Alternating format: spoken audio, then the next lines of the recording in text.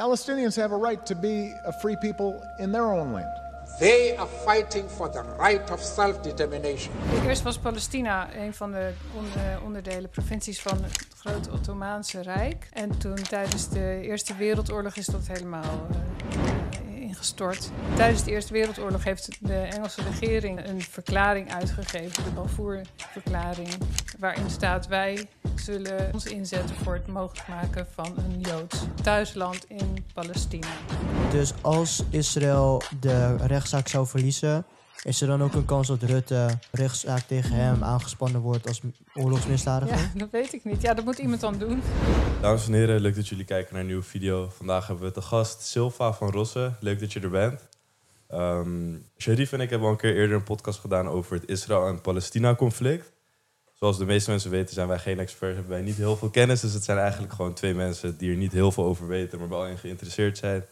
Dus we dachten, waarom nodigen we niet iemand uit die een beetje ervaring heeft? Jij hebt gewoond in Israël of in Jordanië en in Palestina. Dus we wouden gewoon met jou de diepte induiken over het conflict, nieuwe kennis ontwikkelen. En dat is ook het doel van deze aflevering, is nieuwe informatie opdoen, zodat je zelf misschien een mening kan vormen. Hoeft ook niet eens. We proberen er niet in te gaan met een mening of met een bepaalde blik. Het is een erg geladen conflict, dus we proberen het gewoon objectief aan te pakken. En leuk dat je er bent. Nou, leuk dat jullie dit gesprek willen voeren. Zeker weten. Ik denk dat het heel belangrijk is. Ik denk dat jij dat ook vindt, Jullie. 100%. Misschien is het leuk om te beginnen met: wat heb je gestudeerd? Waarom ben je zo geïnteresseerd geraakt in het conflict? Of wanneer begon dat überhaupt, die interesse? Ik heb heel erg lang geleden, in de jaren 90, Midden-Oosten studies gedaan. Arabisch en Hebreeuws talen. En ook krijg je allemaal dingen eromheen. Geschiedenis en literatuur en godsdienst. Van alles. En geschiedenis ook. En toen heb ik tijdens mijn studie al een tijdje ook in Egypte gewoond. En ik heb mijn scriptie toen in de Westbank geschreven. Ik ging elke zomer trouwens naar Tel Aviv voor een taalkursus nog extra. Behalve dus de lessen in Nederland ging ik dan ook nog daar ook Hebreeuws leren. Dus ik kwam daar vanaf die tijd eigenlijk heel vaak. En dat is altijd zo gebleven. Nou, waarom vond ik... Ik wou gewoon heel graag naar het buitenland. Okay, dus ik dacht, ik ga Arabisch studeren. En daar kwam Hebreeuws bij. Dan kan ik Nederland uit en dan zie ik wel hoe. En het was nog niet echt dat je interesse had voor wat daar speelde, maar meer echt gewoon de landen zelf? Ja, ik had er niet zo heel diep over nagedacht. Maar toen ik daar kwam, dus ik zat ook nog in een kibbutz, nog een keer in een kibbutz. Dan kan je er niet omheen dat daar iets is. En tegelijkertijd begon toen het Oslo-proces, het vredesproces. Dus er was heel veel discussie en beweging over... Misschien kunnen we kort uitleggen wat dat is. Ja, precies, dan zit je meteen midden in het conflict. Het is goed hoor, kunnen we doen. Dus dan het Oslo-proces is een onderdeel van het vredesproces dat in de jaren 90 is tot stand gekomen. Om dus een einde te maken of een soort uitgang te leiden naar uiteindelijk een twee-staten-oplossing voor Israël en Palestina. Na een conflict wat toen ook al heel lang speelde. Ja, het is moeilijk om inderdaad op elk aspect echt de diepte in te gaan, aangezien er gewoon zoveel dingen zijn gebeurd. Ja. Het is een heel ingewikkeld conflict, wat ook al meer dan 100 jaar speelt. Dus we kunnen inderdaad de rode lijnen van dit soort dingen bespreken. Ja. Maar, en ik ben ook vooral geïnteresseerd gewoon naar hoe jij het hebt ervaren daar. Hoe jouw blik eigenlijk is veranderd toen je daar was, in die gebieden. Ben je eerst naar Egypte gegaan? Ja, Egypte was gewoon onderdeel van de studie, dat moest. Dus alle studenten gingen daar een semester doen. Maar mijn eigen keuze was toen om zomers naar die taalkursus te gaan. En die kibbutz en zo. En ik vond Israël toen heel erg leuk. Het was gewoon heel... het heeft een hele leuke vibe als je bepaalde dingen niet opmerkt. En daar langzaam begon ik meer door te krijgen van ook die hele Palestijnse kant.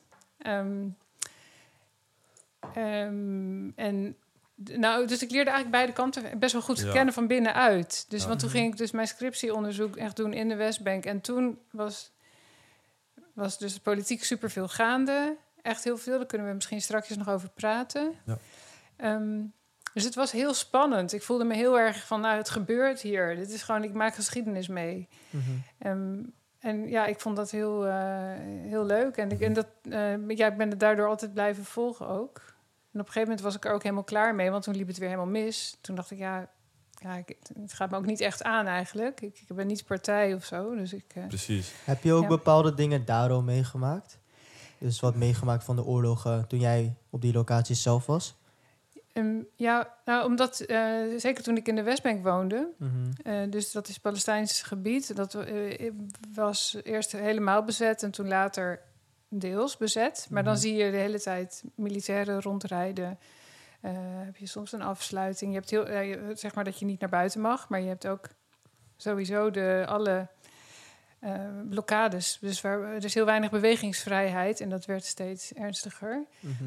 Dus je ziet voortdurend allemaal militaire aanwezigheid. Zeg maar, een bezetting is wat wij in Nederland van Duitse bezetting kennen. Dat is daar ook. Ja, nu ook nog hoor.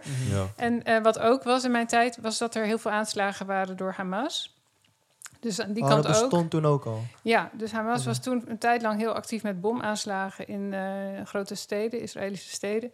Dus dat was ook in die tijd dat ik daar was.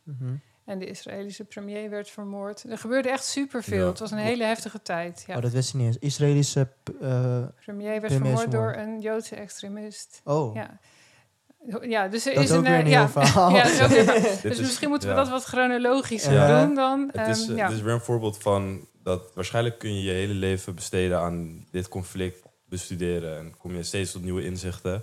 Ik denk ook dat het daarom misschien interessanter is om iemand te spreken die beide kanten heeft meegemaakt dan iemand die beide kanten heeft onderzocht. Want ik heb zelf geprobeerd om onderzoek te doen voor deze podcast. En je merkt gewoon dat waar je je informatie vandaan krijgt is zo belangrijk. Dus is het een Israëlisch nieuwsartikel, is het een Palestijnse publicist of wat dan ook. Je informatie is gewoon compleet anders. Dus ik denk dat het daarom heel erg waardevol is om echt die ervaringen ook te bespreken. Was er naast de taal die je bestudeerde en de cultuur, waren er nog andere dingen die je daar deed? Was je daar werkzaam? Of? In Palestina en Israël? Of, ik heb ook daar gewerkt nog in een project van Buitenlandse Zaken. Om vrouwen bij het vredesproces te betrekken. En daarna heb ik... er zijn allemaal meer kortere projecten geweest. Dus altijd politiek. Wel heel interessant ook om vrouwen bij het vredesproces te betrekken. Vooral in die culturen. Ik denk in elke cultuur. Ja, zeker. Zeker. Is in Nederland ook nog steeds een dingetje. Maar inderdaad bij conflicten moet je... Ja, dat is goed voor de duurzaamheid van elk vredesproces. Dit heb ik ook in Soedan gedaan. Veel uitvoeriger, groter project. Daar was dat ook een thema. Oké.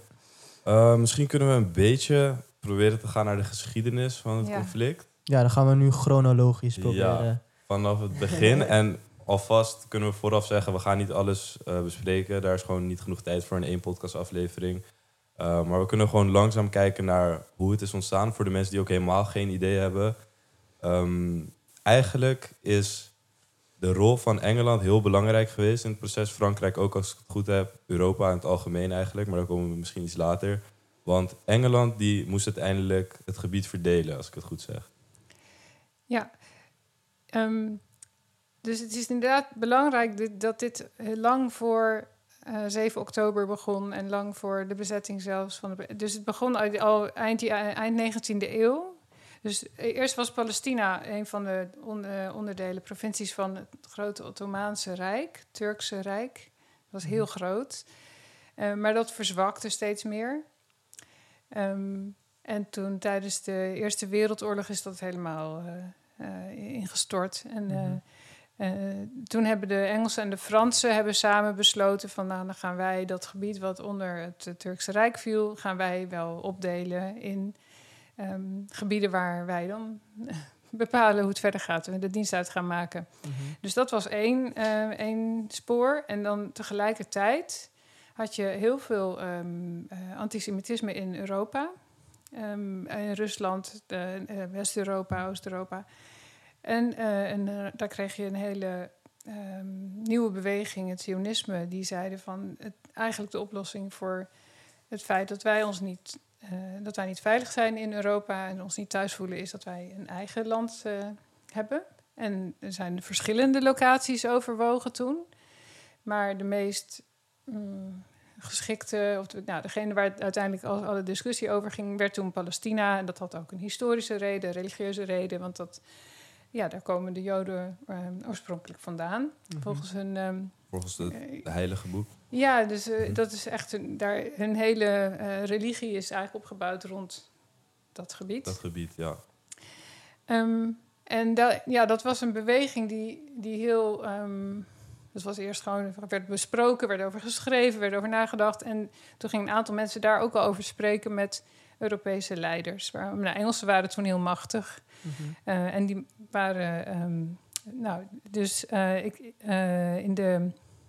tijdens de Eerste Wereldoorlog heeft de Engelse regering een verklaring uitgegeven, de Balfour-verklaring, waarin staat: wij zullen ons inzetten voor het mogelijk maken van een Joods thuisland in Palestina.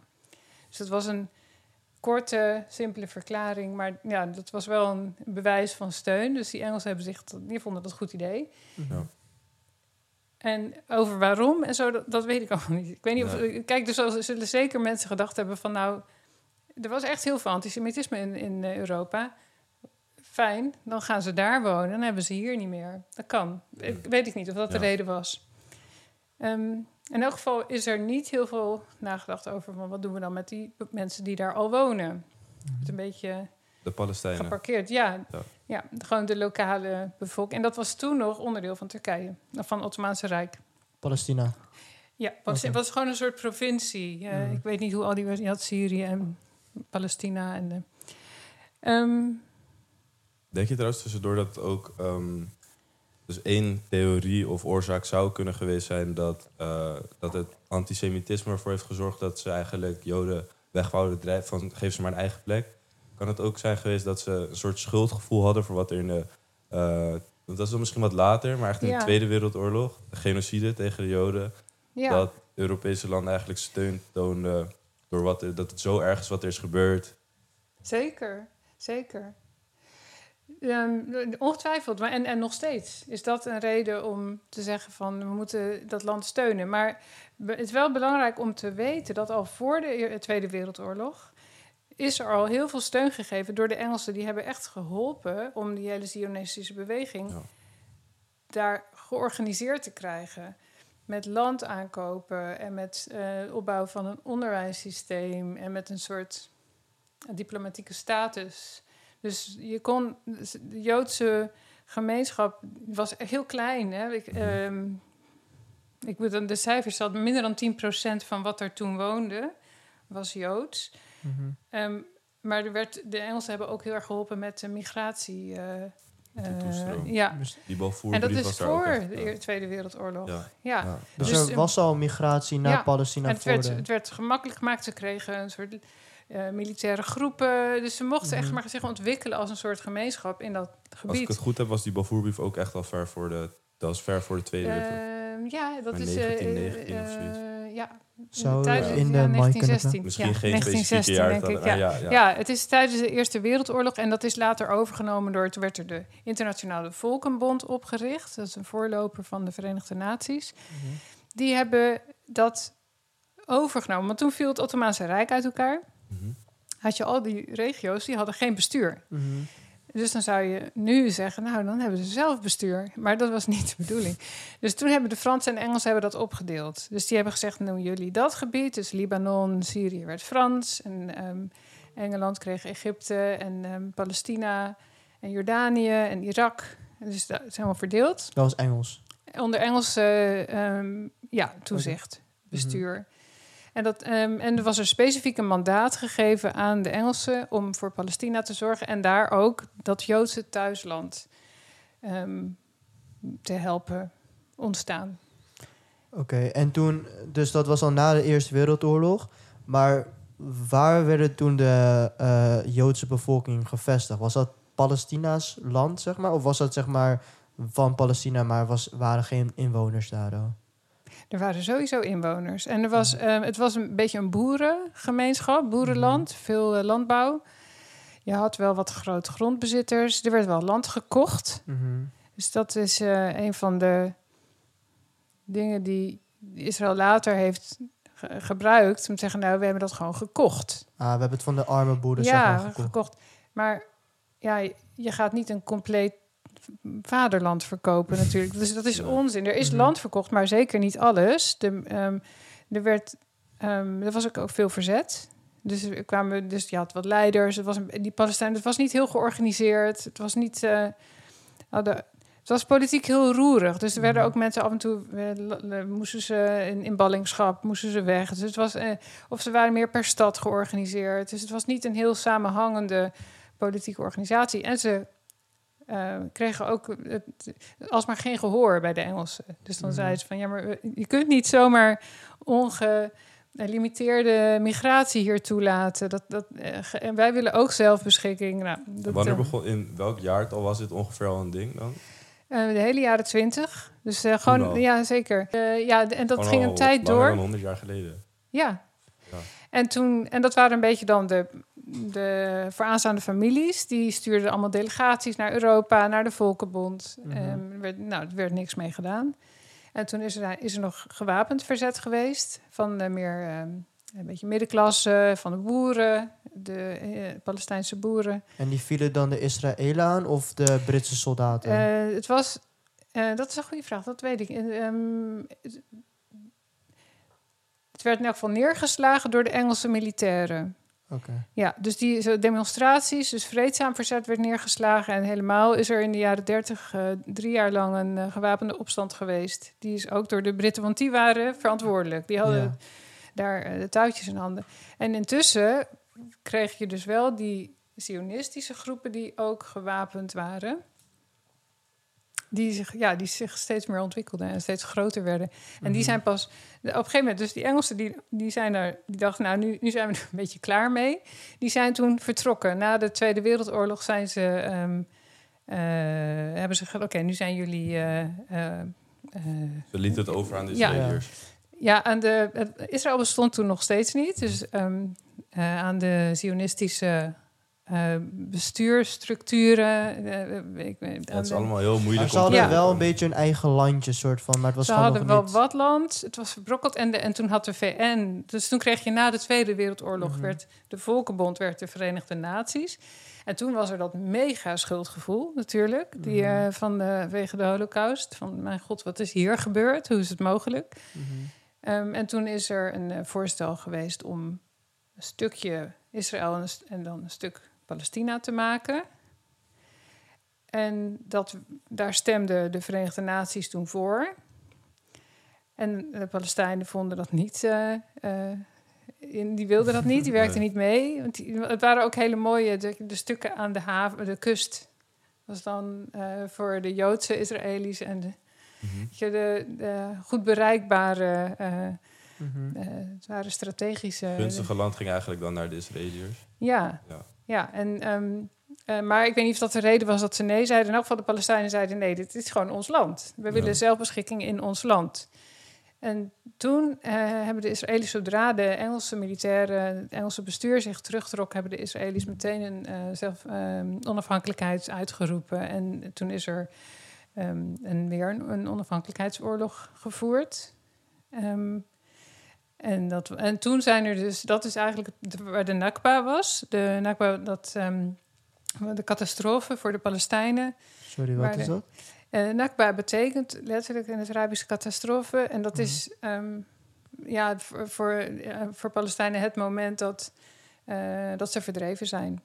Dus dat is nu in 48 mei. 48 is een soort formeel moment. Maar eigenlijk die Nakba die is langzamer. Die begon al eerder. En mensen zeggen, hij is nu nog... Het bestaat nu nog. Nu in Gaza zeggen ze de tweede Nakba.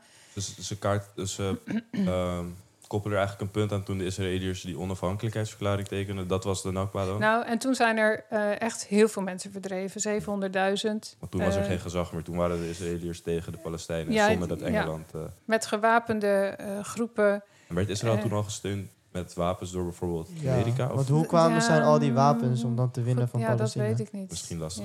Ik weet niet hoe ze waren. Dus ze hebben dat gewoon jaren opgebouwd. Voordat ze zeg maar onafhankelijk werden, had alleen Engeland invloed op hoe dat land werd verdeeld? Of waren andere Europese landen ook nog, konden die ook nog invloed uitoefenen? Bijvoorbeeld Frankrijk of misschien zelfs wij? Ik niet. Nee, ik denk Nederland was... die hoor ik daar nooit bij noemen specifiek. Wel bij de Verenigde Naties natuurlijk. Nee, het was... dat waren echt een beetje de laatste koloniale dagen van Frankrijk en Engeland... waar ze nog... Ja, net Nederland dacht ook dat ze nog door konden met Indonesië. Hè? Daarna dacht van, dan gaan we nu weer terug.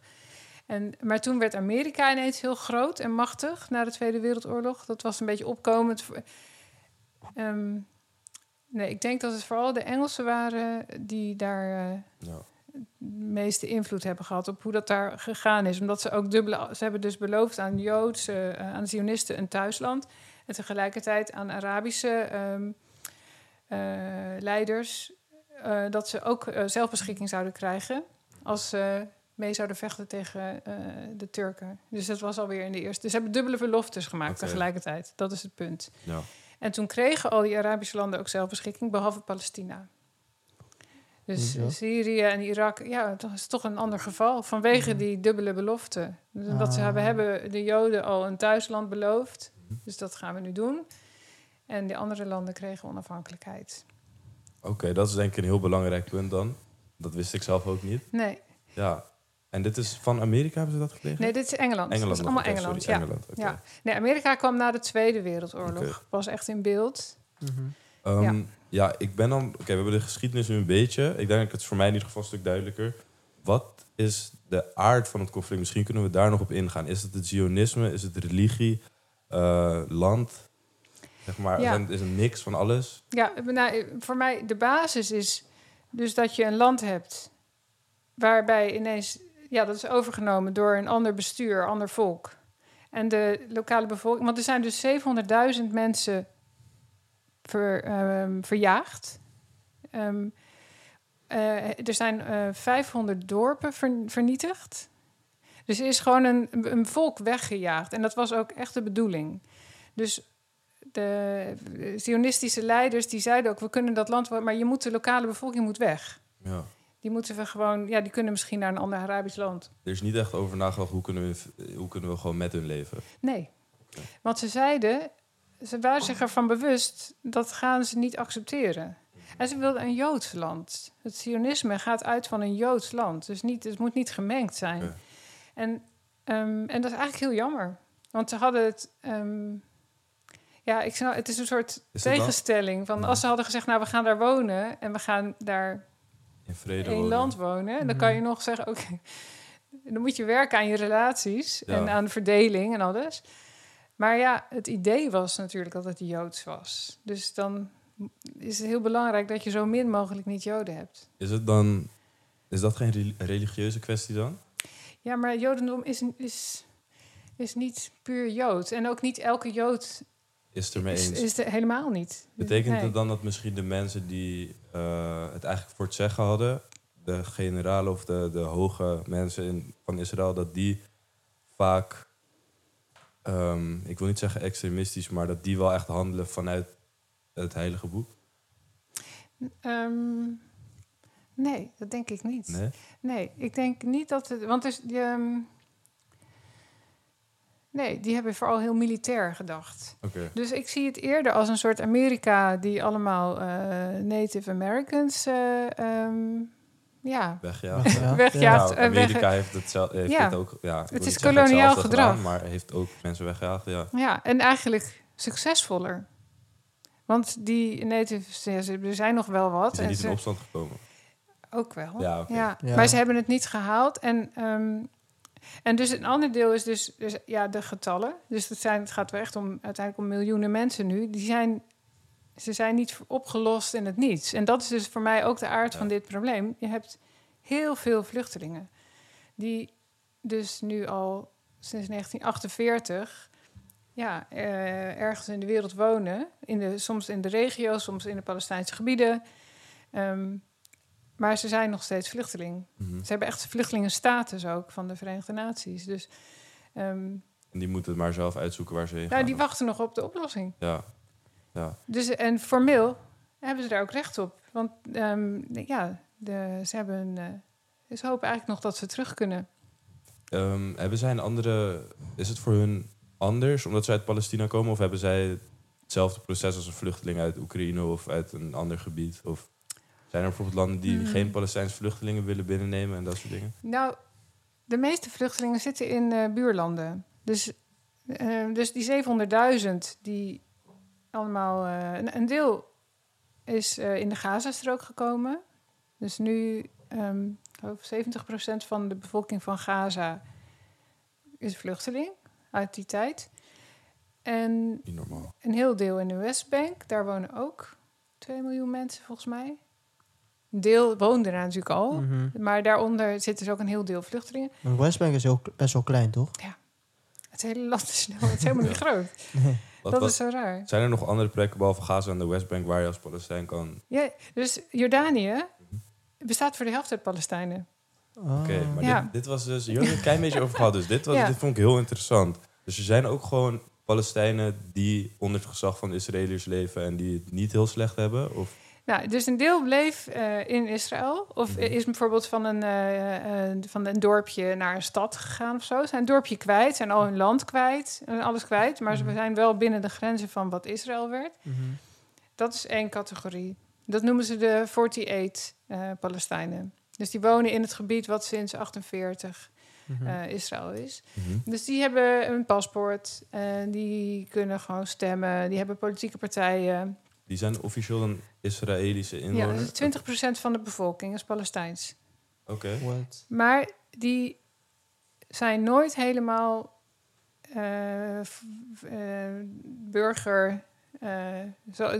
ze zijn niet helemaal gelijk. Dus, er zijn zelfs wetten die niet helemaal gelijk zijn voor hun. Over waar je mag wonen en land kopen en studeren. Dus er zijn wel wat verschillen. Maar in elk geval hebben ze nog eens een redelijk leven. Wel, ze leven ook in vrede daar met elkaar. Of, Ja, maar het is wel echt een racisme. Ik heb wel hele rare dingen gezien. Dat je denkt, Oké. dit is toch niet normaal allemaal. Was zeg maar van hoe wij keken hoe er met de Afro-Americans in Amerika, hoe dat werd geregeld. Dat gebeurt nog steeds op een soort van niveau. Dat gebeurt. Het weer een heel verhaal. Daar kunnen we misschien ook nog even over hebben. Gewoon hoe Israël als land functioneert. ja. Maar over de vluchtelingen nog. Dus de vluchtelingen in Gaza die vielen tot 1967 onder Egypte. Oké. En de vluchtelingen in de Westbank vielen tot 1967 onder Jordanië. En dan heb je ook nog 500.000 in Libanon. En die zitten daar in kampen. 500.000 in Libanon. Hoeveel inwoners heeft Libanon? 450.000. Goeie vraag. Dat zal dan een groot deel zijn van de inwoners, denk ik. Ja, dus dat heeft ook heel veel... daar kan ik nog wel... Het heeft zoveel destabilisatie veroorzaakt. Ik denk 5 miljoen of zo. Dus dat zou dan 10% zijn van de inwoners. Oké, maar je moet me niet hierop vastpinnen. Ja. Maar het punt is, ze zaten in kampen. En mogen bijvoorbeeld een heleboel banen niet uitvoeren. Ze mogen super weinig. Ze hebben geen rechten. En ook geen nationaliteit. En in Syrië had je ook 600.000 Palestijnse vluchtelingen. Waarvan er nu een heel deel weer is gevlucht voor die oorlog. En die zitten dan nu bijvoorbeeld in Nederland. Dus onder de Syrische vluchtelingen zitten heel veel Palestijnen. Egypte heeft vluchtelingen. In de Golf zitten er wat. En dan heb je ook nog in Europa. Er zijn heel veel Palestijnen in Zuid-Amerika. Heel veel. Echt is dat makkelijker honderden, duizenden. Ik denk dat het een beetje een gevolg is van als er een groepje ging, dat anderen erachteraan gingen. Okay. Heel veel christelijke Palestijnen zijn ook daar naartoe gegaan. Dus en allemaal hebben ze natuurlijk een andere leven. En sommigen zijn best oké en best veilig, maar sommigen niet. Dus het is heel gevarieerd. Het vraagt om een oplossing. Ja. Je bedoel, jij bent ook NT2-docent, toch? Even tussendoor. Ja. Heb jij ook... Mijn moeder is ook toevallig NT2-docent. Oh, ja? En soms help ik haar ook met lesgeven aan immigranten en vluchtelingen. Daar ontmoet je misschien ook wel eens mensen die met deze oorlog te maken hebben. Als je dat van dichtbij ziet. Klopt. Ik heb wel eens gewoon gesprekken gehad met jongens die helemaal alleen hier naartoe zijn gekomen. 16 jaar oud bijvoorbeeld. Het is echt... Ja, je kan het jezelf bijna niet voorstellen. Die wonen dan nu hier in Nederland in een container. Maar ze wonen dan wel in Nederland. Ja, ik denk dat zeg maar, dit soort dingen maken mij altijd wel heel dankbaar. Dat ik gewoon in een land woon waar er nog geen oorlog is. Ja, Niet. ja we hebben wel echt geluk hier. Ja. Ja, en het is ook te makkelijk om te zeggen van dan moet je het maar oplossen. Of zo. Dat is inderdaad... Ja, wat ik... dus ik ken mensen die hebben nu voor het eerst in hun leven een paspoort.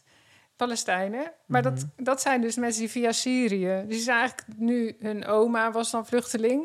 Kreeg geen paspoort. En nu hebben ze een Nederlands paspoort als eerste. En dat is voor hen echt gewoon... Maar ze voelen zich Palestijn.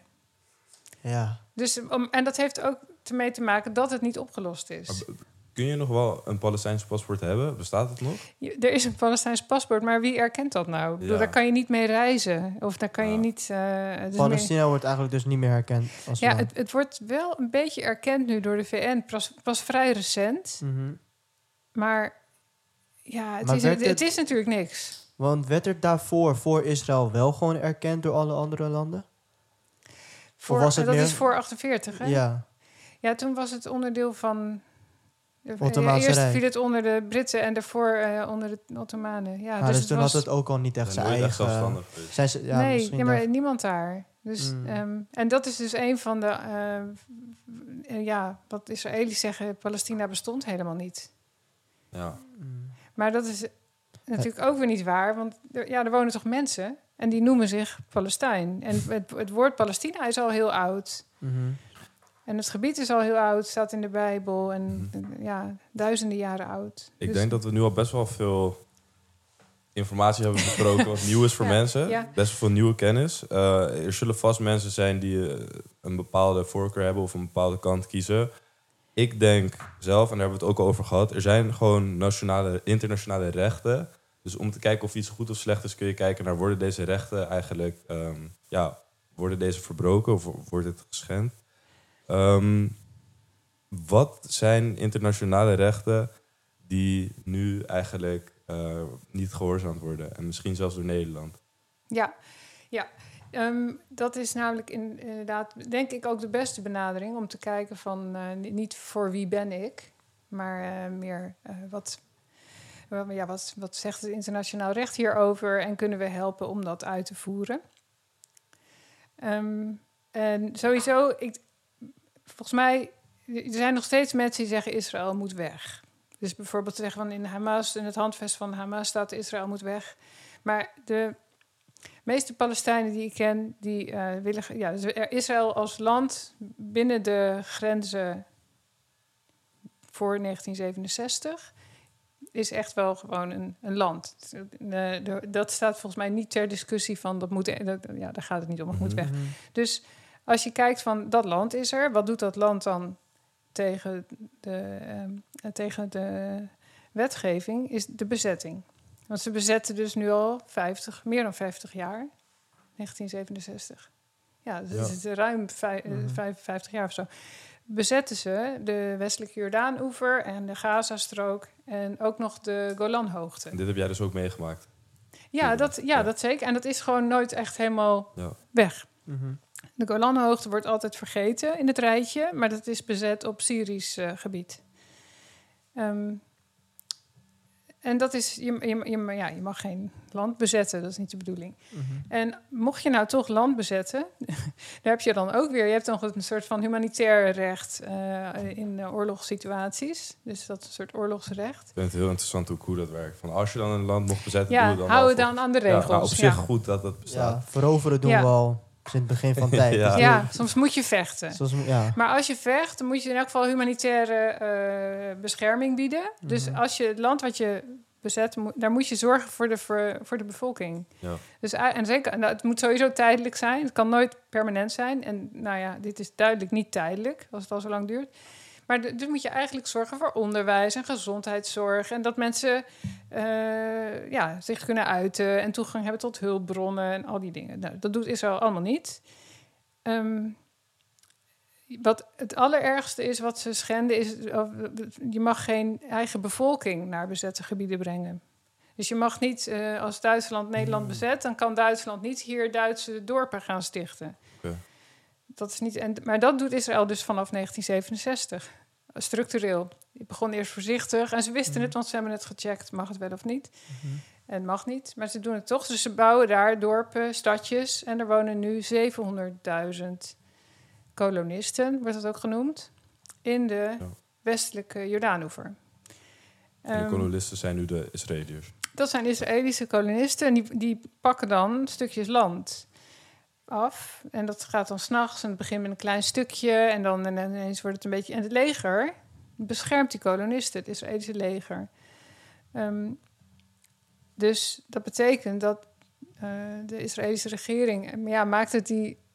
Zeg maar, officieel is het geen beleid... maar in de praktijk lijkt het wel op dat het beleid is van de regering... om dus daar nederzettingen te vestigen. En er zitten vaak religieuze mensen... dus die zeggen dan van het land is ons geboorterecht... en dit is ons, hier hebben wij recht op... Maar soms ook gewone niet-religieuze Israëli's. Want het wordt aangemoedigd, want dan kan je wat goedkoper wonen daar... of je krijgt een subsidie voor je weet ik veel wat. Ja, dus het wordt echt... Dus dat is heel erg verboden natuurlijk. Maar dat is dus duidelijk verboden, staat gewoon op zwart-wit. En alle andere landen weten dat. Ja. Maar dit is 1968, dit is al 23 jaar na de oorlog. Je zou denken, het schuldgevoel is nu ook al een beetje weg. Ja. Hoezo is dat zo lang nog naar weggekeken? Ja. Als iedereen weet dat het een oorlogsmisdaad is. Ja, ik weet, voor mij is dit onbegrijpelijk. En ook voor mij maak je hier Israël niet een veilig land mee. Want... Ja, tuurlijk, want elk land wat je afpakt is dan van een kleinkind van iemand. Die kleinkind wordt ouder en die bouwt haat op tegenover Israël. Ja, het roept heel veel woede op. En het is... Hoe wordt dit gehandhaafd, het internationaal recht? En wie heeft dit opgesteld, vraag ik me af. Is er een soort van, is het VN of is dat... Ja, dit weet ik niet. Dit gaat misschien te dieper op in. Maar ja, ik bedoel, wat gebeurt er als je er niet naar luistert? Dan word je dus voor Supreme Court... dat kan, maar je kan bijvoorbeeld sancties krijgen. Of boycotts. Of wat Rusland heeft. Met Rusland is het heel makkelijk. Die houdt zich er niet aan, dus die krijgt sancties. Ja. Dat snap ik dus niet. Want we luisteren dus wel naar de regels, maar we kiezen. Soms, als het ons uitkomt. Dat is echt zo. Dus blijkbaar hebben wij er belang bij. Dit was ook iets volgens mij wat je eerder had verteld... dat er bedrijven zijn die geen support meer... Ja, dus er is een...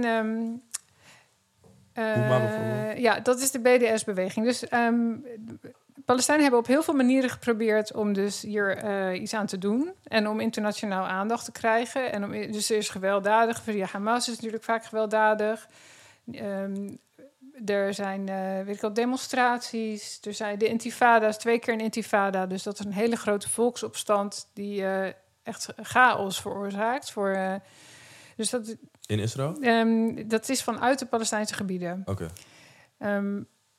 Aanslagen, weet ik wat. Van alles gebeurt er. Helpt niet. Er verandert niks. En dus een van de bewegingen die daarna is ontstaan... en dan weet ik even niet wanneer... al een tijdje. Dat is de boycottbeweging. Boycott, divestment en sanctions. Dus ook investeringen... weghalen. En sanctions, dus sancties en boycotten. BDS. Zij zeggen, we moeten ze dan economisch raken. Dus ze roepen eigenlijk iedereen op om niet om een economische boycott te doen, om je investeringen weg te halen, maar ook een culturele boycott. Dus als er artiesten komen die in Israël op gaan treden, dan krijg je campagnes van nee, je moet niet naar dat land. Je moet ze, het is geen gewoon land. Ja. En ook een academische boycott. Dus sommige mensen weigeren om samen te werken met universiteiten. Het is een beetje lastig, want er zijn dan weer anderen die zeggen... nee, met sommige mensen moet je juist wel samenwerken. Dus het is in elk geval... want het is ook niet alsof elke Israëliër zeg maar het eens is met hoe het wordt gedaan. Precies. Ja, dat is lastig. Ja. Maar ik zag wel dat het wel heeft geholpen. Bijvoorbeeld Starbucks, die stocks waren echt helemaal gecrashed. Echt 50% of zo. Is Starbucks een Israëlisch bedrijf?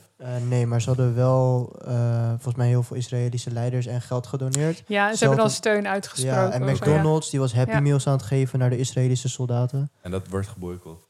Dat is nu tijdens Gaza. Ja, ze hebben Happy Meals gegeven naar Israëlische Happy Meals, bro. Oké. Oké. Ja, zo zie je Maar ja, maar dat dat- alles is verweven met ja. elkaar. Politiek staat altijd hand in hand met Ja. bedrijven en de economie. Oké, ja, ik kan me voorstellen dat het internationale recht en de regels die je opgelegd krijgt om oorlog mee te voeren misschien wat minder belangrijk voor je worden als je het gevoel hebt dat je tegenstander zich er ook niet aan houdt. Misschien. Is dat denk je ook wat er gaande is? Dat Hamas bijvoorbeeld ook dit recht heeft genegeerd en dat Israël daarom reageert en dat eigenlijk dus een soort van sneeuwbaleffect heeft? Ja. Of ik weet niet, ja, dan is Ja. de vraag waar het is Ja, begonnen nou misschien. ja, voor mij maar- het is dat, maar ook wie is de sterkste? Het is heel Ja. duidelijk, hier is één partij zo ongelooflijk militair zo sterk.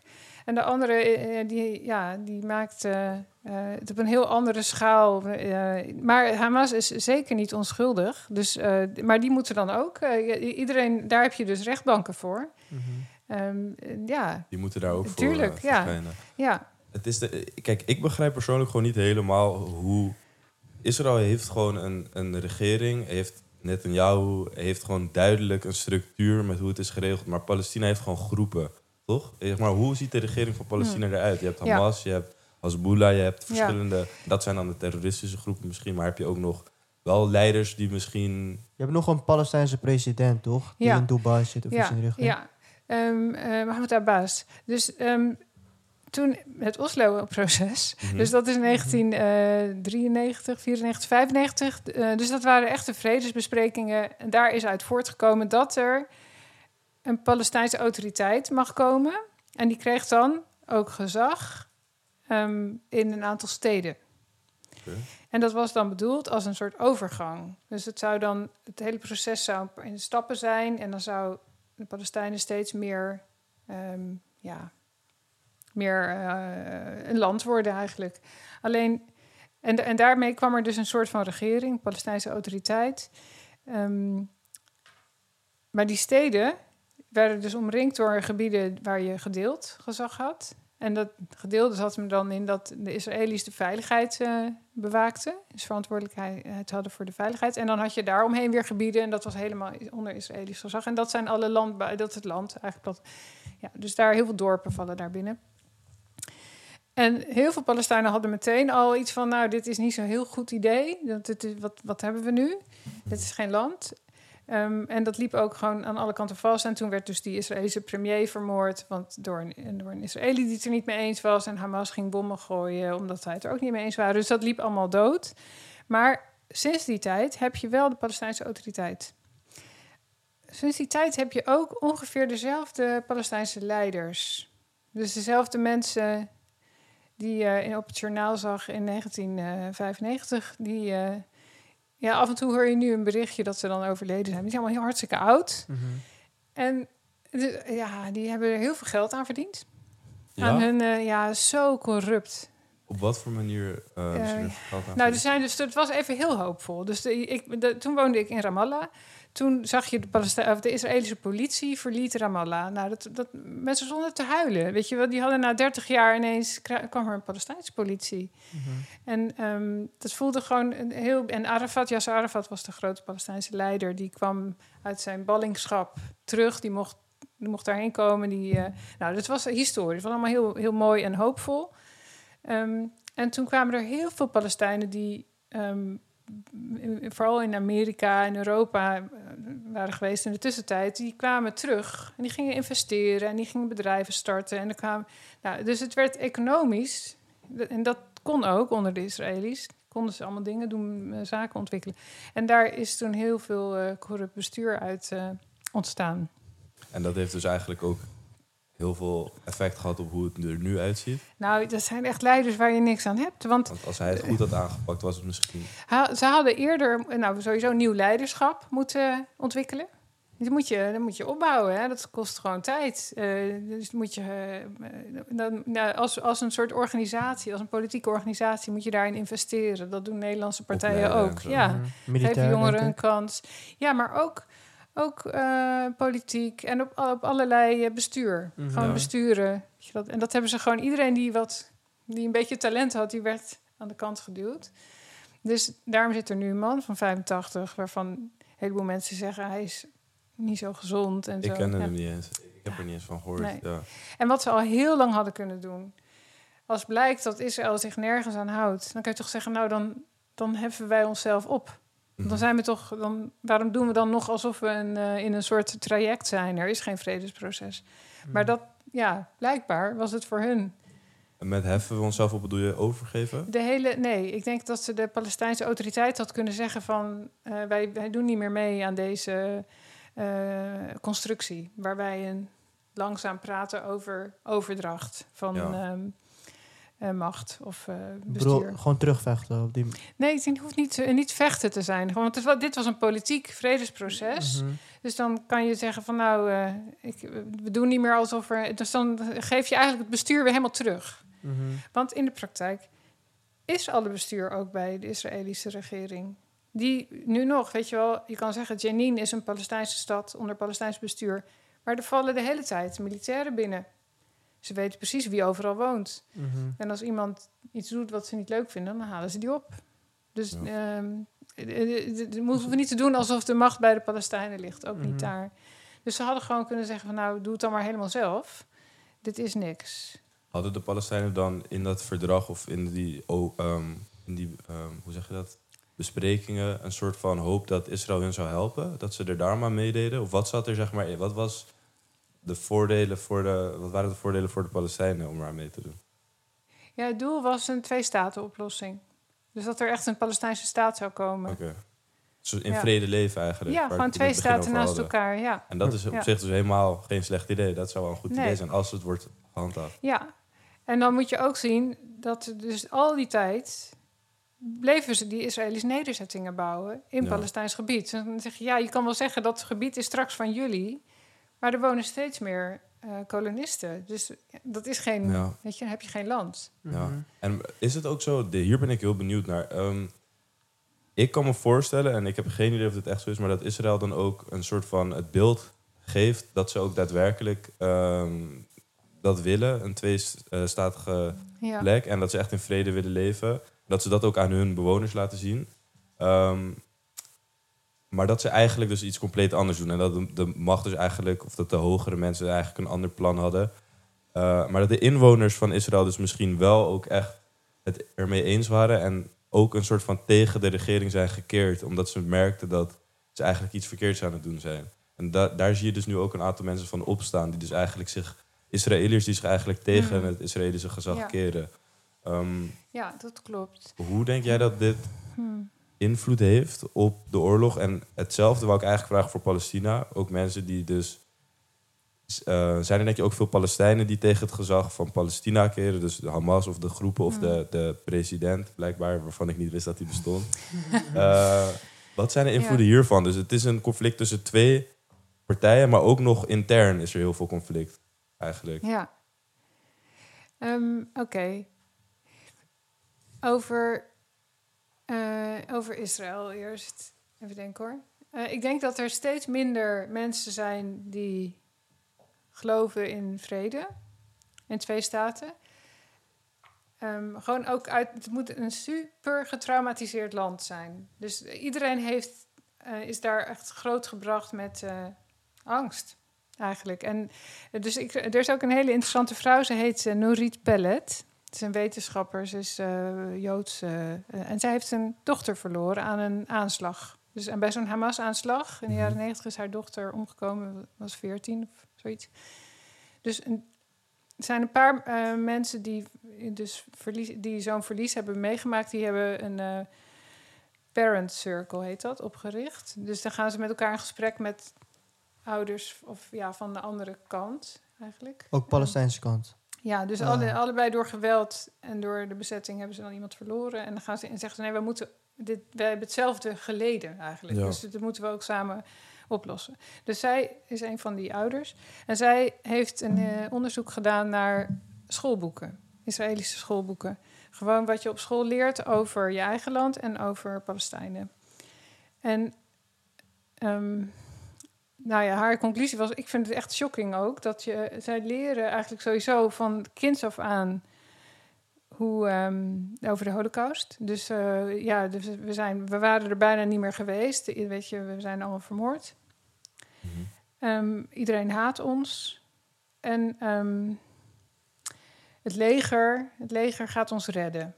Dus ieder kind moet in het leger. Hè? Als je van school komt in Israël, moet je in het leger. Okay. 2 of 3 jaar. Dus het is echt een heel groot onderdeel van je opgroeien. Ja. Zeg maar, wij, als jullie van school komen, dan ga je eerst echt nadenken. Nou, nu ga ik leven. Nu mag je, wat wil ik? Wie ben ik? En dan gaan zij naar het leger. Dus, en er wordt echt vanaf kleuterschool af aan, komen er al soldaten op bezoek. En dan gaan ze, wat ga jij doen als je later gaat? Dus het zit er heel erg in hun opvoeding. Je hebt ook alleen wat aan soldaten als ze echt een diepere ambitie hebben om te vechten. Dus ze moeten ook echt een soort van resentment voelen tegen de tegenstander. Ja, gemotiveerde soldaten. Het is een beetje aangeleerde angst. Of niet? Ik bedoel, het is ook een oprechte angst. Hè? Want ze zijn inderdaad bijna doodgemaakt. Dus het is wel echt een serieuze... maar de vraag is wat je daarmee doet. En zij gebruiken het als een soort van motivatie om maar goed voor jezelf op te komen. En het is een super op het leger gebaseerde samenleving. Dus je moet heel sterk zijn dat je daar uitstapt eigenlijk. Er zijn maar heel weinig dienstweigeraars. Dus dat is... Wat gebeurt er dan? Dus het wordt cultureel gewoon niet gewaardeerd. Nee, want dan, weet je, dan moet ik jou dus zeker gaan beschermen. Weet je wel, dit moet je samen doen. Dus het zit hier, dus dan moet je sowieso even in de gevangenis. Maar ook is het heel slecht voor je carrière. Dus bij heel veel... In het leger begin je vaak al met je opleiding. Dus jullie willen podcast maken, dan ga je in het leger beginnen met podcast maken. Dus dan kan je... of met IT. Maar je hebt wel veel mogelijkheden binnen het leger. Okay. En daarna groei je door. Dus het is een super unifier. Dus het is echt onderdeel van de identiteit. Als je dit geeft voor mij ook wel... Dit is wel verklaard waarom het zo'n sterk leger heeft... en waarom het zo'n militaire macht is, weet je wel. Ik vraag me af hoe dat aan de andere kant... Het is een drama aan de andere kant. Ja. Nou, en dan heb je ook van dat leger heb je af en toe mensen. Dus dat zit ook in die documentaire van Danny in de Westbank. Dan zegt iemand van, maar terwijl ik daar bezig was in de Westbank, dacht ik van, maar waarom moet ik mijn geweer op dit meisje richten? Ik moet toch het land beschermen, maar nu ben ik eigenlijk settlers aan het beschermen of de bezetting aan het beschermen, niet Israël als land. Nou, dus er is wel discussie, maar dat wordt natuurlijk een beetje weggemoffeld, want dat is niet de bedoeling. Je moet samen dat gewoon zo doen. Dus, maar nu... Nee, dus de groep die hier buiten staat, wordt echt als heel radicaal gezien. En als heel... het is echt een vrij kleine groep. Die eruit stappen. Ja. Die worden als radicaal. En waar dus heel veel woede was over Netanyahu, was over een andere wet van hem en zijn regering. Dat was om hun eigen hun eigen hoge rechtbank. Ik weet niet de juridische termen. Die normaal je hebt gewoon het parlement en de regering en de rechtbank, de trias politica. En die rechtbank die mocht niet meer vrij spreken. Die had niet meer het laatste woord. Dus het parlement of de regering hoeft zich dan niet te houden aan uitspraken van de rechtbank. Dat was het voorstel van de regering. Ja. En toen werden heel veel mensen boos. En zeiden ze, nee, we zijn een democratie. Dus daar was heel veel woede over. Niet over de bezetting. Die bezetting is echt onderdeel van Israël. Helaas. Ja. En we weten ook niet beter. Dat is ook wel een dingetje. Ja, en je hoeft er niet heen. Dus alleen als je in het leger komt, moet je erheen. Dus dit is hoe de Israëliërs eigenlijk een soort van vijandig beeld krijgen van Palestijnen door middel van hun onderwijs en dat soort dingen. Hoe ziet het eruit aan de andere kant? Is het vergelijkbaar met hoe de Palestijnen worden opgeleid bijvoorbeeld? Opgevoed? Ik denk dat Palestijnen hun beeld van Israël eigenlijk vooral ontwikkelen uit hun dagelijks leven. En dan zien ze de militaire bezetting op de Westbank. Dus daar zie je gewoon dagelijks afsluitingen en militairen en de mensen die dat doen. En in Gaza, daar zien ze, denk ik, Israëli's zijn degenen die hun afgesloten hebben van de buitenwereld. Dus in die zin is het automatisch al de vijand en degene die jou bezet, jou je vrijheid ontneemt. Dus het is niet echt... Het verschil ligt dan vooral dat de Israëlische mensen het in het onderwijs aanleren en dan de Palestijnen die creëren eigenlijk meer de haat tegenover die mensen door de dingen die ze hebben meegemaakt eigenlijk. Ja, en ik vind altijd het woord haat een beetje moeilijk, maar dat zullen zeker een heleboel mensen hebben, maar het is ook gewoon een hele beeldvorming krijg je zo. Ja, dat is zo krijg je automatisch een negatief beeld. Ja. Mhm. Dan wil ik eigenlijk inzoomen op de 2 grote spelers. Want je hebt Netanyahu Ja. en je hebt Hamas. Zou je wat meer willen vertellen over Netanyahu, wat voor leider het is en waar komt hij eigenlijk vandaan? Wie is hij? Ja, want zij zijn nu de spelers in de Gaza-oorlog heel erg. Hè? Ja, Netanyahu is al heel lang premier. Ik weet niet of hij al 20 jaar... Nou, heel lang. Echt lang. Hij is een van de grote bekende leiders de afgelopen tijd. En hij komt van een rechtse partij. Hij heeft heel veel omstreden dingen gedaan. Dus er lopen wat rechtszaken tegen hem. En die gaan over geld. Over omkoping, als ik me niet vergis. Ja, ik heb dat ook gelezen. Ja, hè? En daar is hij ook echt wel waarschijnlijk schuldig aan. En hij is nu echt zo'n politieke overlever. Dus elke verkiezingen, dan sluit hij weer nieuwe coalities met nieuwe partijen. En hij schuift met die coalities steeds meer op naar rechts. Dus hij kan alleen maar blijven bestaan door... en dat zijn dan deels religieuze partijtjes... en deels gewoon echt extreemrechtse kolonistenpartijtjes. Dus hij is tot heel veel bereid... om maar aan de macht te komen en te blijven. En ook omdat nu wordt hij dus beschuldigd van... de laatste regering heeft niet gezien dat Hamas dit voorbereidde. Terwijl ze moeten een hele goede intelligence hebben altijd. Daar gaan ze altijd zijn heel trots op, hun hele sterke veiligheidssysteem. Dus het was een mega blunder. Dus de bevolking is daar heel boos over. Van hoe heb je dit niet kunnen zien gebeuren? Dus hij gaat daar zeker persoonlijk op aangesproken worden. Dus hij heeft belang bij dat deze oorlog iets oplevert. Dus inderdaad zoveel mogelijk Hamas kapot maakt. Maar blijkbaar wil hij eigenlijk gewoon heel Gaza kapot maken. Zodra dit klaar is, dan gaan mensen tegen hem zeggen... nu moet je uitleggen. Ja, oké. Ja. Dat is Netanyahu. Hamas bestaat sinds de jaren 88, als ik me niet vergis. En dat is als een soort alternatief opgericht voor je had altijd de PLO en Fatah. Dat was de traditionele politieke beweging van de Palestijnen. En Hamas is een islamitische verzetsbeweging. Het betekent islamitische verzetsbeweging. En die hadden altijd als doel... Israël moet weg, moet van de kaart... en dat gaan we eventueel met geweld bereiken. Er is ook een politieke tak. Dus afhankelijk van waar ze de meeste mogelijkheden zien... wordt hun hoofddoel. Dus op een gegeven moment had je verkiezingen. Toen werd hun politieke tak heel groot. Ze waren altijd in Gaza de sterkste. Mm-hmm. Ze hebben in Gaza ook de verkiezingen gewonnen ooit. In 2007. En toen reageerde het Westen vooral heel...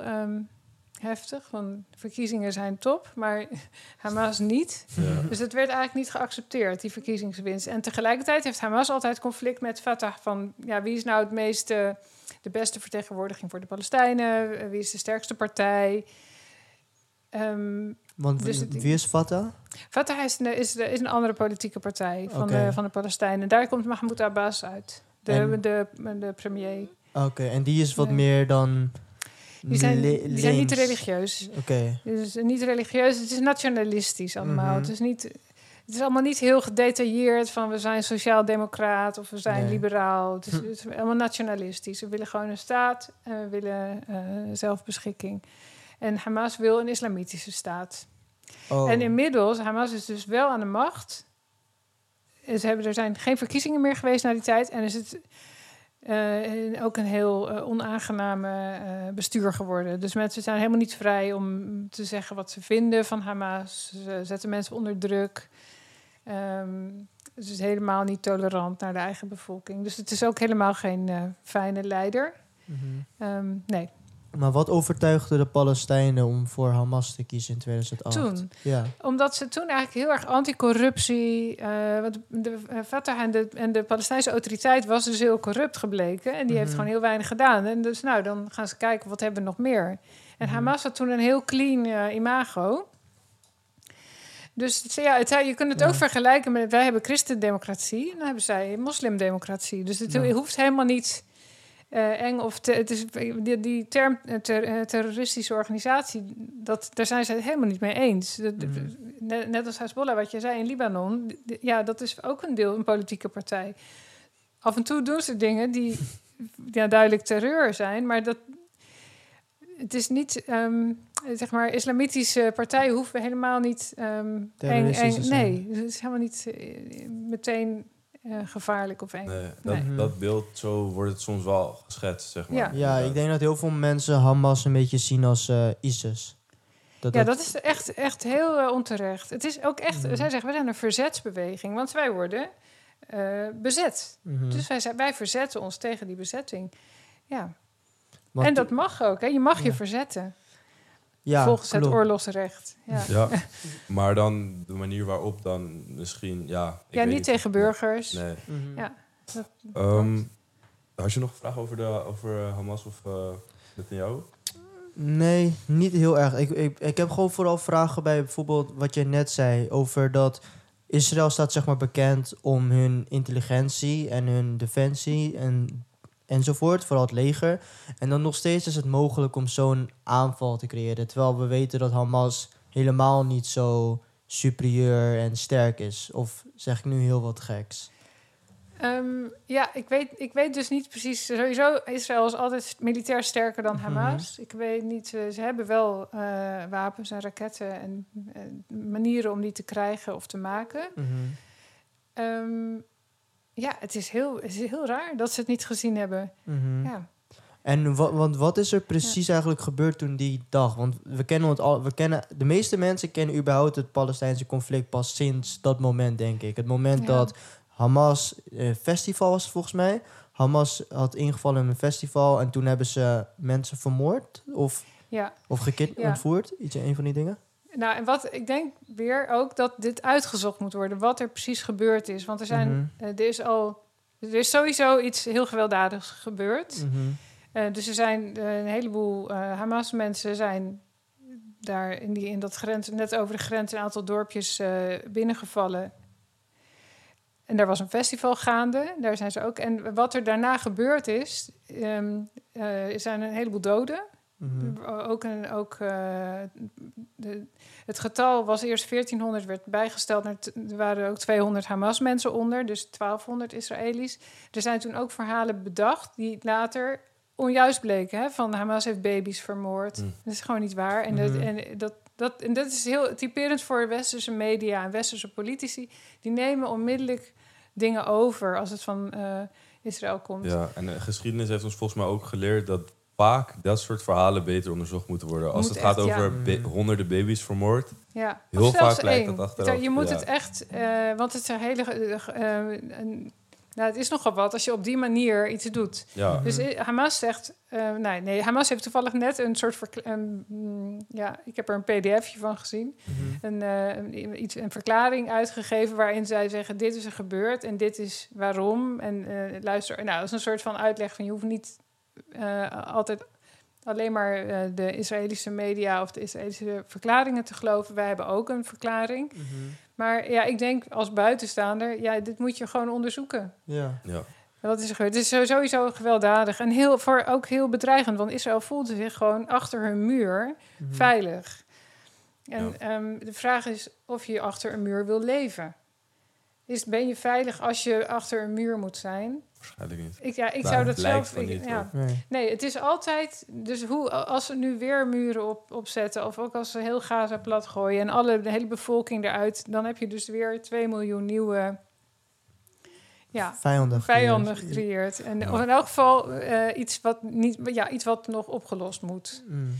Dus ben je niet veilig. Want wat ik niet helemaal snap is... wat is eigenlijk de reden dat Hamas... op deze manier Israël zou aanvallen? Want het festival aanvallen heeft niet ervoor gezorgd... dat ze bepaald land terug hebben gekregen. Het enige wat ik nu zie is dat de consequentie was... extreme aanval terug van Israël. Ja, ik denk dat ze daar... ik weet het natuurlijk niet. Hè? Ik kan niet in hun hoofd kijken. Maar ze hebben gijzelaars genomen. Gijzelaars, dat is een... currency. Daar kan je daar kan je wat mee. Dus ze hebben verwacht daar iets voor terug te krijgen. Ik weet niet wat. En dus er is 1 keer een gevangenenruil geweest. tussen die tijd zijn er nog 5000 mensen opgepakt door het Israëlische leger. Dus ook als hebben ze misschien 1000 mensen vrijgelaten, ze hebben ook weer duizenden mensen opgepakt. Dus er zitten nog steeds heel veel Palestijnen in de gevangenis in Israël. Dus Hamas kon alleen maar winnen. Wel met enorm veel geweld. Ik bedoel, de schade is... ik weet niet of ze dit voorzien hadden. Zo, ik denk... Als ik kijk gewoon puur uit strategie... lijkt het net... gewoon niet slim. Qua de consequentie van die aanval was nog... Van Hamas bedoel je? Ja, ik denk zelf dat ook... Zeg maar je hebt de beer boos gemaakt. Ja, ik weet niet of je nog strategie hebt. Maar wat moet je doen? Want dus ik ben niet voor Hamas. Nee. Ik denk maar, zij hebben op zoveel manieren geprobeerd te zeggen: hallo wereld, doe iets voor ons. Ja. Of hallo Israël, doe iets voor ons. En niemand luistert. Dus ze hebben het dus geweldloos geprobeerd. Want ze hebben ook een paar jaar geleden, 1,5 jaar lang, 1 keer per week, gingen de honderdduizenden mensen uit Gaza naar de grens. Een March of Return. Dan zeiden ze, we willen naar huis. Dus we willen gewoon... Dan gingen ze bij de grens zo, ja. Dus elke week, elke vrijdag... Dat was vreedzaam. Ja. En dat was echt heel massaal en ook heel lang. En er was ook media, er was pers en zo. Maar er zijn weer honderden mensen doodgeschoten door het Israëlische leger. En ze hebben niks. Het levert niks op. Nee. Misschien nog een oorlog. Dus... Ja, ik denk dat... En met die BDS-beweging is ook vreedzaam. Levert het ook maar heel langzaam. Dus ja, dan denken ze, dan gaan we weer met geweld. Dit vind ik heel interessant om te horen. Ik wist dit ook niet. Ik denk echt... We kunnen het zo nog even hebben over dat media... en hoe dat zeg maar van verschillende kanten wordt benaderd. Maar wat ik hoorde... was eigenlijk alleen maar hoe erg werd benadrukt... dat de oorlogsvoering vanuit de Palestijnse kant, zeg maar... vergeleken met de oorlogvoering vanuit de Israëlische kant onmenselijk was. Dat hoorde ik vaak. Dus kinderen worden gebruikt als schild. De Israëliërs die kondigen aan als ze een bom plaatsen of dat soort dingen. Zeg maar, dit soort argumenten hoor je heel vaak voorbij komen. Hoe denk jij daarover? Ze hebben het dus vaak vreedzaam geprobeerd. Nu is het een enige mogelijkheid misschien om... Ja, is dat... je moet je voorstellen hoe Gaza eruit ziet. Dus als dit blaadje is de Gazastrook en dan is dit Gazastad. En dat zijn... Er was een stad, er waren vluchtelingenkampen... en die kampen zijn dan nu dorpjes. Gewoon dat er vol stadjes, helemaal met verdiepingen. Helemaal nauwe steegjes. Propvol mensen. Propvol, echt. Dit is een super dicht bevolkt gebied. En dan krijgt iemand een telefoontje... want dat gaat letterlijk zo. Ja, deze wijk, of de straat wordt ook binnen een uur gebombardeerd. Dus dat is dan... En anders heb je pech. Ja, met de kinderen en met oma en met de hond. En waarheen? Doen ze dit, denk je, om te laten zien aan de rest van de wereld... dat ze vreedzaam of dat ze menselijke oorlogvoering doen? Want ik heb gewaarschuwd. Ja, want maakt het er echt uit? Het maakt niet uit. Nee. Maakt het niet nee, echt en uit. ook sterker nog, omdat daarna werden mensen dus naar het zuiden gestuurd... en daar werden ze onderweg ook gebombardeerd. Dus het is niet geloofwaardig. Nee, okay. En er zijn akkers gebombardeerd... en er zijn begraafplaatsen gebombardeerd... en er zijn universiteiten, ziekenhuizen. Maar dat is wel beide kanten, toch? Of... Ja, alleen de intensiteit is... Ik bedoel, 250 doden op een dag. Hamas stuurt een totaal andere schaal. En ook iedereen aan de grens is weg. Dus die zitten allemaal geëvacueerd. En iedereen heeft daar schuilkelders. Het leven gaat wel door.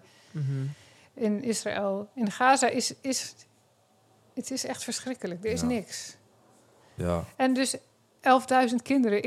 En dat zijn alleen de kinderen. Ja.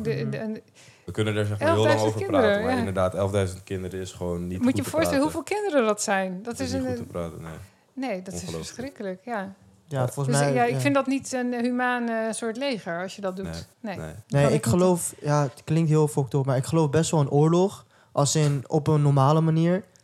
We doen het al sinds het begin van tijd, maar dit is ook wat jij net zegt, 11.000 kinderen, dat lijkt meer op een genocide dan oorlog. En ook, waar leidt tot welke oplossing? Want ik wil ook een veilig land, maar gewoon voor iedereen. Ja. Dus dit is niet... sowieso, de supertrauma's, de trauma's dat wij hier nog steeds praten over de Tweede Wereldoorlog. We zijn 80 jaar verder en nog steeds elke week, elk jaar nieuwe boeken, nieuwe films. Nog steeds verwerking. Klopt. Opa deed dit. Oh, echt waar. Oh, daarom doet oma altijd dat. Dat hebben zij ook. Dat is Israëli's hebben dat. Palestijnen hebben dat. De effecten van deze oorlog lopen nog zoveel jaren Ja. door. Elk jaar Angst, dat de oorlog nog langer verlies, duurt. honger. Maar ook als je... En woede ook, toch? als mijn zoon in het leger zou moeten... Ja. Daar zou ik nu al buikpijn van krijgen. Ja.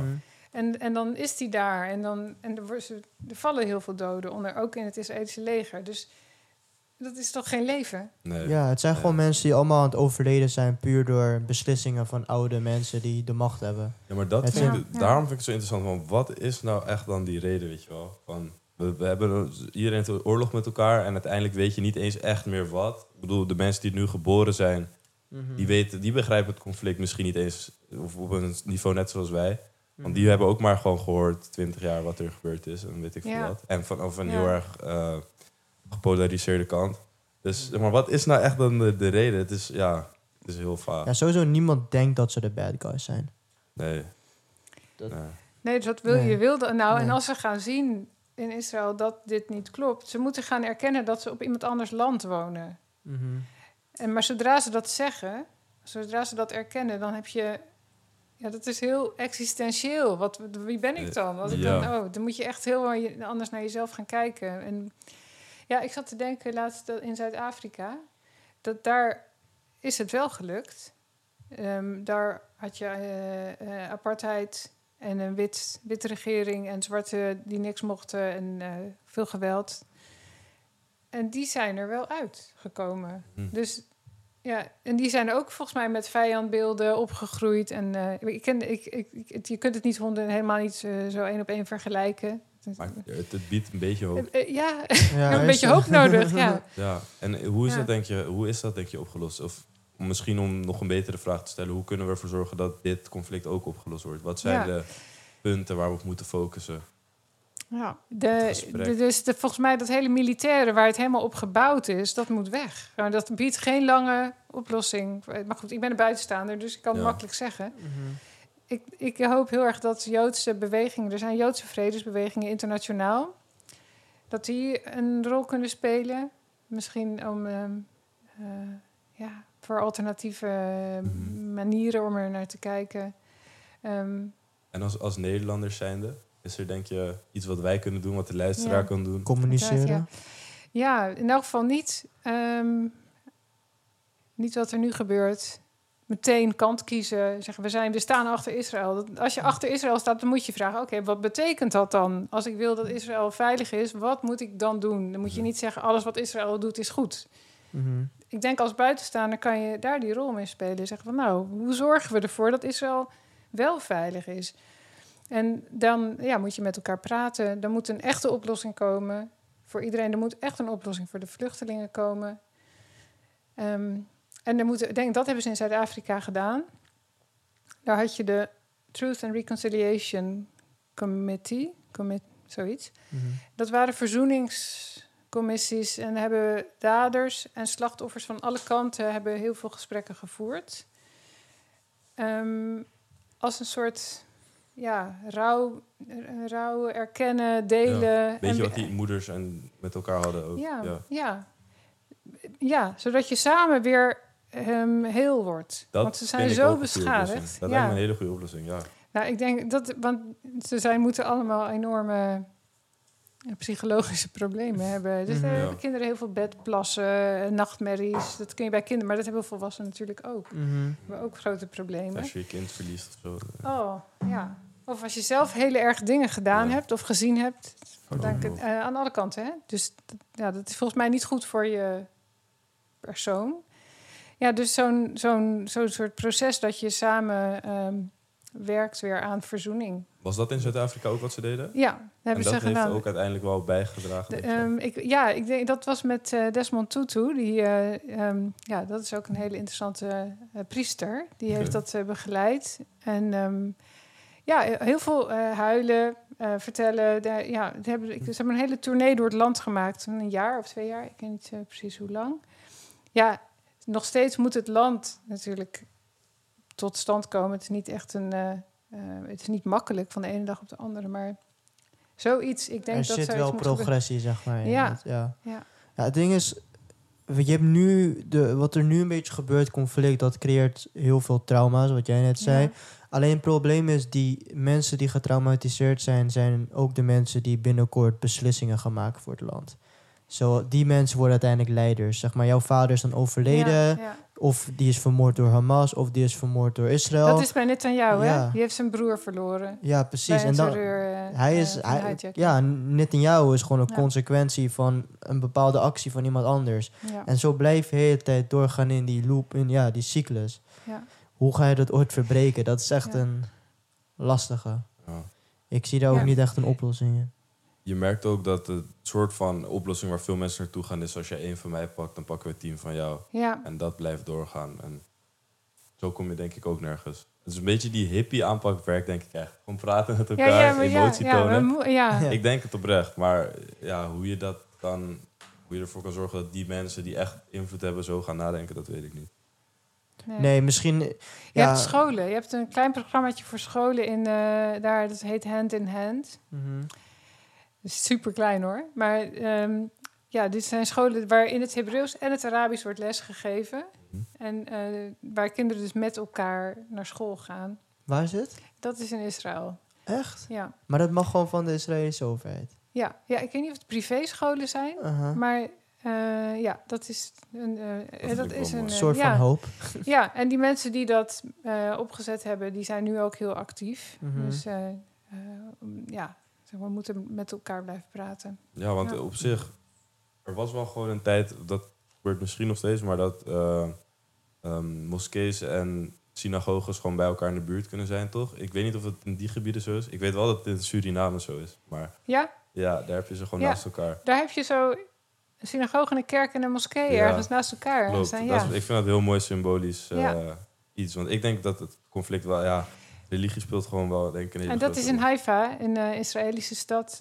Dat is de derde stad van Israël. Daar wonen vrij veel Palestijnen. Ze wonen niet helemaal door elkaar heen, maar wel in elk geval komen ze elkaar op straat tegen. Ja, daar was ook recent zijn zulke bijeenkomsten. Ja? Ja. Gewoon nu nog? Recent, oké. Ja, dat vind ik heel tijdens mooi. de oorlog. Je moet... Ja, want zo hou je de menselijkheid. Ja, Het is zo belangrijk dat je dat... Want we zijn allemaal mensen. Dus we moeten dat ook in elkaar blijven zien. En als je gesprek blijft voeren... We hadden net even een kleine pauze. Toen zei ik net ook over die aflevering van Black Mirror die ik heb gekeken.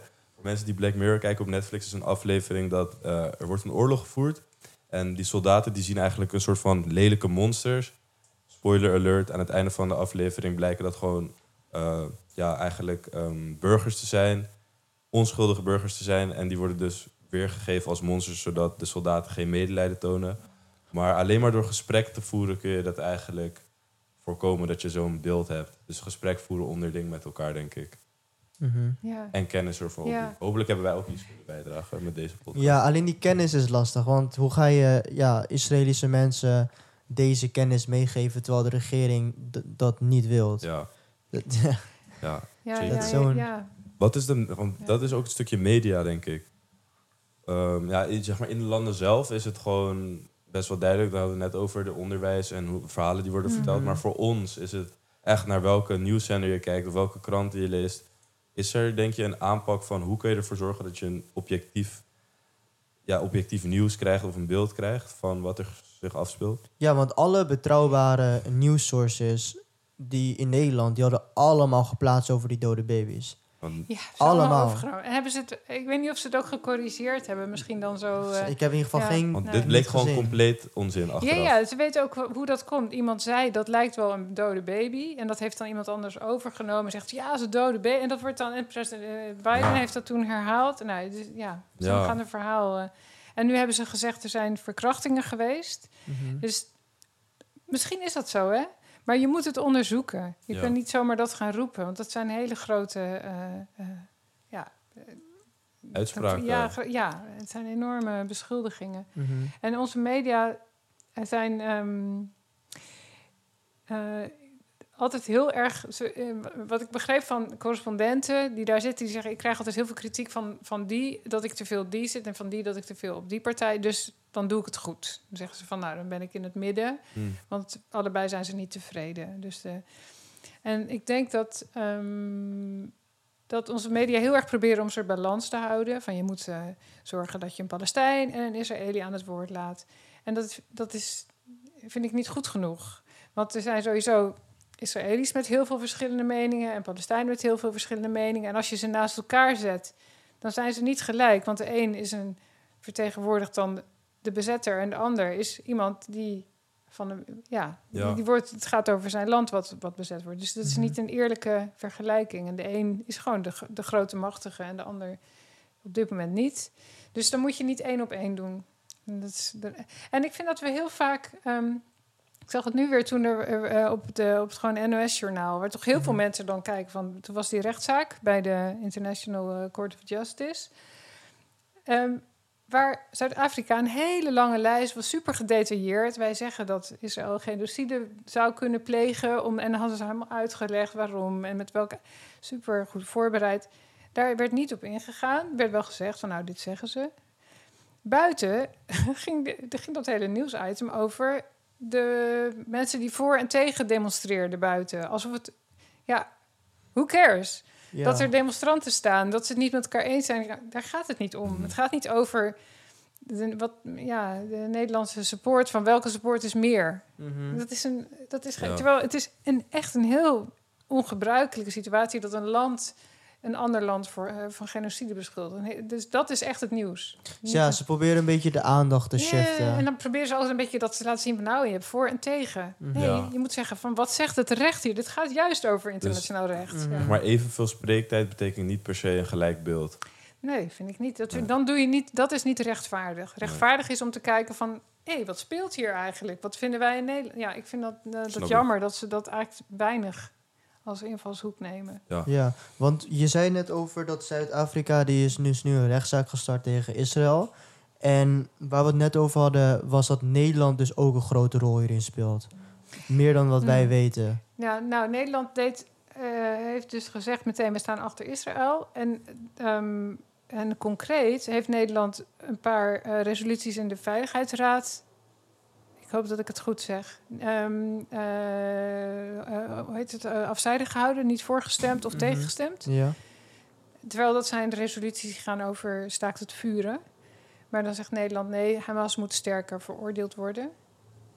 Ja, staakt het vuren als er zoveel doden vallen, lijkt me echt prioriteit. En dan kan je daarna kijken van... Wie is guilty? Ja. En wat Nederland ook doet, is dat Nederland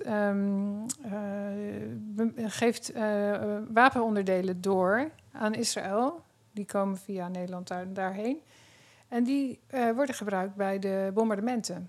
En dat weet Nederland. Dus je weet gewoon het is niet een misschien of zo. Die zijn nodig om de bombardementen uit te voeren. Dit is gewoon weer zwart op wit en eigenlijk een breuk van het internationaal recht. En van het Nederlands recht en het Europees recht. Dat we zelf hebben opgesteld. Ja, want je hebt wetgeving voor wapenexport. En je mag geen wapens exporteren naar partijen of landen die in kunnen zetten tegen burgers. Al denk je dat het misschien gebruikt zou worden, dan... mag het ook niet. Precies. En daar hebben ook ambtenaren hebben hun minister gezegd... het kan eigenlijk niet. Mm-hmm. En toen heeft de minister gezegd... nou, we doen het toch. Dus als Israël de rechtszaak zou verliezen... is er dan ook een kans dat Rutte... rechtszaak tegen hem aangespannen wordt als oorlogsmisdadiger? Ja, dat weet ik niet. Ja, dat moet iemand dan doen. Ik denk als nu Zuid-Afrika gelijk krijgt van deze rechtbank... dan gaat het er niet om of het genocide is. Want dat duurt heel lang om dat te onderzoeken. Mm-hmm. Maar dan gaan ze zeggen, omdat er kans is dat het genocide is... moet er nu wel een staakt het vuren komen. En dan alle partijen, alle landen die dat genocideverdrag hebben ondertekend... die moeten daar dan naar luisteren. En Nederland heeft het ondertekend. Mm-hmm. Dus dan moet je bijvoorbeeld... zoals met Rusland weer sancties uitoefenen. In elk geval stoppen met wapens daarheen. Mm-hmm. Maar dan moet je maatregelen treffen. Dus en maatregelen tegen Nederland of tegen Israël? Tegen Israël. Dus dan Nederland moet dat dan gaan doen. Oké. En Nederland heeft zelf zijn hele geloofwaardigheid verloren in een groot deel van de wereld. Mhm. Door niet gewoon voor rechtvaardigheid te staan en voor het internationaal recht. Ja, we hebben waarschijnlijk gewoon pluspunten verdiend in westerse landen, maar Ja, alle andere landen precies. hebben ja. nu veel minder respect voor Nederland. Ja, Wat een hele grote consequentie is, want we weten dat die andere landen nu ook heel erg stijgen in de markt. zijn belangrijk en ook, waar heb je anders internationaal recht voor? Mhm. Als je er Ja. zelf niet aan houdt. Dat denk ik. In Den Haag. Ja. ja. Je zou Ja. denken als land zelf zou je dan Ja, rechtvaardig ja. zijn als jij degene bent die het organiseert in jouw land. Ja, nee, het is heel pijnlijk. Krom. We hadden het heel even kort over media. Ik dacht kort, ben je bekend met de website Bellingcat? Ik had het volgens mij Ja. vorige keer ook over. Dat is misschien wel een interessant voor luisteraars om te checken. Want Ja. wat denk jij daarvan? Dat is dus een onafhankelijk journalistisch platform, geloof ik. Ja, dat is Onafhankelijk burgerjournalistiek eigenlijk. Hè? Ja, en meer dan dat, ze doen het is onderzoek. Ze doen onderzoek. Ja, super interessant. Echt heel gedetailleerd met wie zat er achter de bomaanslag. Hier foto's, Die Instagram. hebben veel in Gaza gedaan. ja. Ik weet niet of ze dat nu... Ik heb van deze oorlog eigenlijk helemaal niet... er waren wel wat... weer. Bijvoorbeeld van... wist Israël van een bepaalde bombardement dat plaats zou vinden, dat soort dingen. Dus het is wel interessant om te kijken. En dan weet je misschien dat het niet echt een gepolariseerd beeld is. Klopt. Ja. Dus dat is misschien wel een interessante. Je had ook nog een paar boeken meegenomen. Misschien Ja. kunnen we gewoon kort voor mensen die bijvoorbeeld nog wat meer willen inlezen over het onderwerp. Mhm. Ik bedoel, als jij voorstander bent van deze boeken, dan zullen ze vast waardevol zijn. Ik ga Ja. deze ook Ja. sowieso lezen. 10 Myths About Israel is dit. Dus het zijn, even kijken, 2 Israëlische schrijvers Ja. en 1 Palestijnse. Ja, dit zijn 2 Israëlische historici. Die zijn allebei heel goed. Dit mythes over Israël is ook vooral om te laten zien in Israël zelf... van alle verhalen waar ze mee worden grootgebracht. Welke eigenlijk onzin zijn. Dat is 10 Myths About Israel van Ilian Pappe. Ja. Ik weet niet of ik het echt En, zo. Ja, en dit boek van Avi Shlaim gaat heel erg over de hele militaire... ook hoe Israël tot stand is gekomen... en de rol van het leger daarin... dat is The Iron Wall, Israel and the Arab World van Avi Shlaim. Deze is dus wat ouder, denk ik. Die is wat ouder. Hij heeft ook die is van 2000 volgens mij. Mhm. En hij heeft ook nieuwere boeken. Oké. Ja, hij is nu wat... de man is zelf ook wat ouder. En deze is Rashid Khaledi. Dat is een nieuw boek van dit jaar. En ook in het Nederlands vertaald. Ook altijd fijn. Mhm. Hij is een Palestijnse historicus uit een bekende familie uit Jeruzalem. Hij beschrijft heel erg dat dit eigenlijk allemaal al begon voor 1948. Mhm. En ook heel erg, vind ik, heel interessant de rol van de Engelsen weer. Dat zit daar allemaal in. Ja. Oké, super. Dus als mensen nog meer willen inlezen, kun je sowieso deze boeken bekijken. Yes. Ik wil je bedanken voor het komen en je verhaal te vertellen. Een hele Deze- leerzame aflevering. Zeker erg leerzaam, ook echt een superbelangrijk onderwerp. Ja, we moeten het erover blijven hebben, denk ik. Dus wie weet doen we nog een keer een aflevering samen. Mhm. Ja, nou, superleuk dat jullie hier aandacht aan besteden. Echt. Heel Oké. goed. Dank jullie wel. Bedankt voor het luisteren. Tot de Ik- volgende aflevering. Ciao. Ja.